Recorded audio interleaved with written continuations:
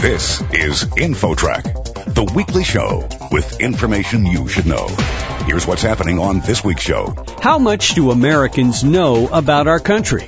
The answer may shock you. 1 in 3 of us can't pass a basic civics test, the same one given to immigrants. The spread between Native American citizens and immigrants is embarrassing. There's certain foundational questions about our Constitution, about our democracy, and those are the ones where we perform most poorly. Then, it seems almost as complicated as a moon launch, preparing to send your kid to college. We'll hear from an expert. Parents start the college application process a little bit too late, like in your junior or your senior year.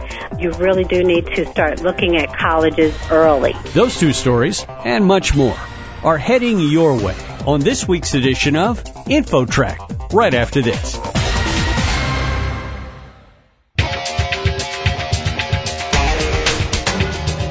InfoTrack, the weekly show with information you should know.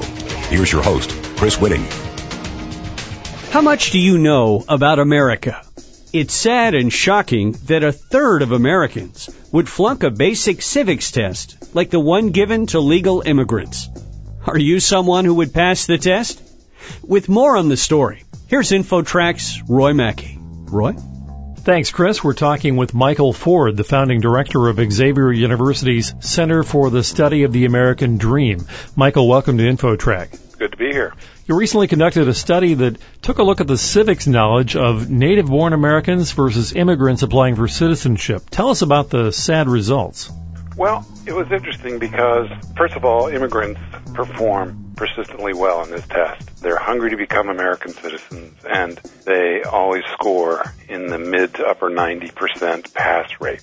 Native Americans, on the other hand, hit about 64%.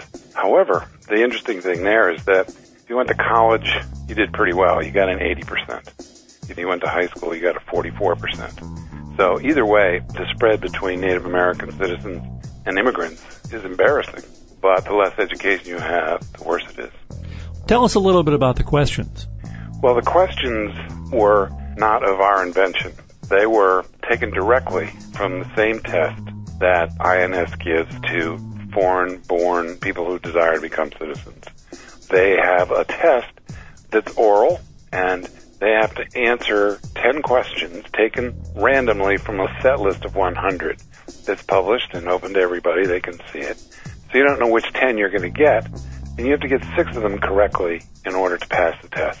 So they weren't our questions. We just took them right from the INS.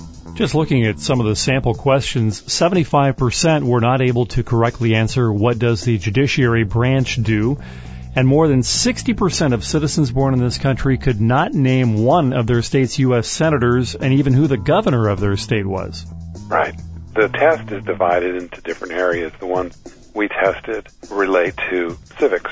And there are a number of questions that a 5th grader could answer easily, and they did. I mean, everybody answered them easily, like, what's the name of the president? Why are there 13 stripes in the flag? And where is the Statue of Liberty? Those kind of things people knew. But there were a certain number of questions where they performed poorly. And I would say that some of them aren't material to your life as a citizen. You don't have to know these to vote intelligently or to participate, like who are the authors of the Federalist Papers. A lot of people don't know the answer to that, and they don't need to, frankly. A lot of people don't know how many amendments there are to the Constitution, which is also okay. But what's not okay is they didn't know what an amendment was. So you divide these questions into different categories, and you say there's certain foundational questions about our Constitution, about our democracy, and those are the ones where we performed most poorly. Back in the olden days, when I graduated from high school, everybody had to take one course in civics. That's no longer the case, is it? No, you're absolutely right, and I'll give you an interesting proof of that. I happened to be, serendipitously, in a meeting and sat next to John Glenn, astronaut, Senator Colonel John Glenn. And he was talking about how he wanted to go back to his hometown, New Concord, Ohio, Muskingum County, Ohio. And he volunteered to teach a civics course. And they said, well, that'd be great, Senator, but we don't teach civics anymore, which is literally true. And it started to disappear from the curriculum in the 60s. And We inserted a lot of new things, other things, but we are left without a basic knowledge of how the government operates. And we thought it was important to raise these issues in the middle of an important presidential election when there are arguments about the Constitution. And, people are taking sides and worried about activist judges or an activist Supreme Court, which is all rational thinking. But it's good to know what the court does. What we don't want to do, this isn't jaywalking, and we're not trying to make fun of anybody. These things are easily repaired if we are engaged, if we pay attention, and that's really the message. I'm sure it would never pass constitutional muster, but I've heard some talking heads on TV say that our country would be better served if everyone had to pass a civics test before they were allowed to vote. What do you think about that? I can see why somebody would say that, but in effect, it's an intellectual poll tax. This is America, and you have the right to vote. What we hope is that the public is educated enough to vote well.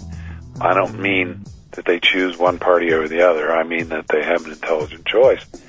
And that's something that, it's hard to avoid if you are open to anything.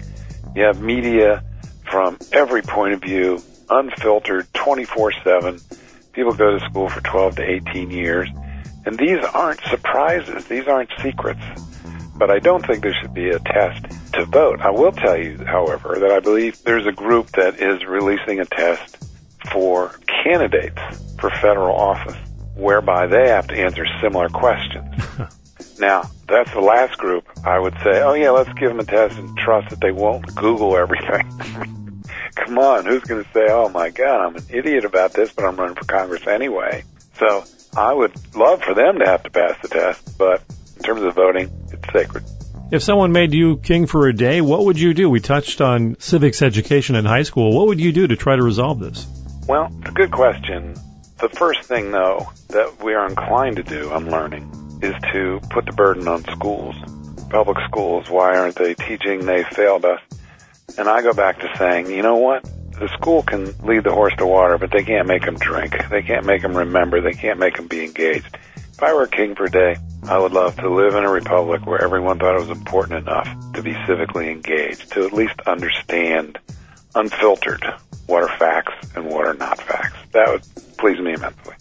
And certainly with the rise of the Internet, there are more resources available for someone who does have that interest than ever before. Exactly. Nothing ever came close to it. And very quickly, I would say that one of the unique things about America is that the form of government we chose, which is a democratic republic, historically, philosophically, was always reserved only for a small place, like an island where everybody could know everybody so that they could do a good job. We took a risk on that one, and it really puts a lot of expectation on citizens. Michael Ford, founding director of Xavier University's Center for the Study of the American Dream.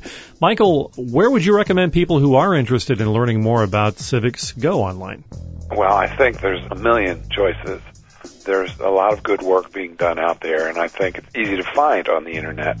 One of my favorite groups is Sandra Day O'Connor's group, which is called Teach America, and it's one of a gazillion opportunities to check in and find out stuff and why it's important. And where can folks find you on the Internet? Easiest thing to do is to look up Xavier University, Center for the Study of the American Dream, and they'll take you right to us. Well, thank you very much for joining us on InfoTrack. It's been a pleasure. Thank you. And for InfoTrack, I'm Roy Mackey. Next, if someone in your family has dreams of one day attending college, you won't want to miss our advice from a top expert. Coming up. There's more InfoTrack coming up. Stay tuned.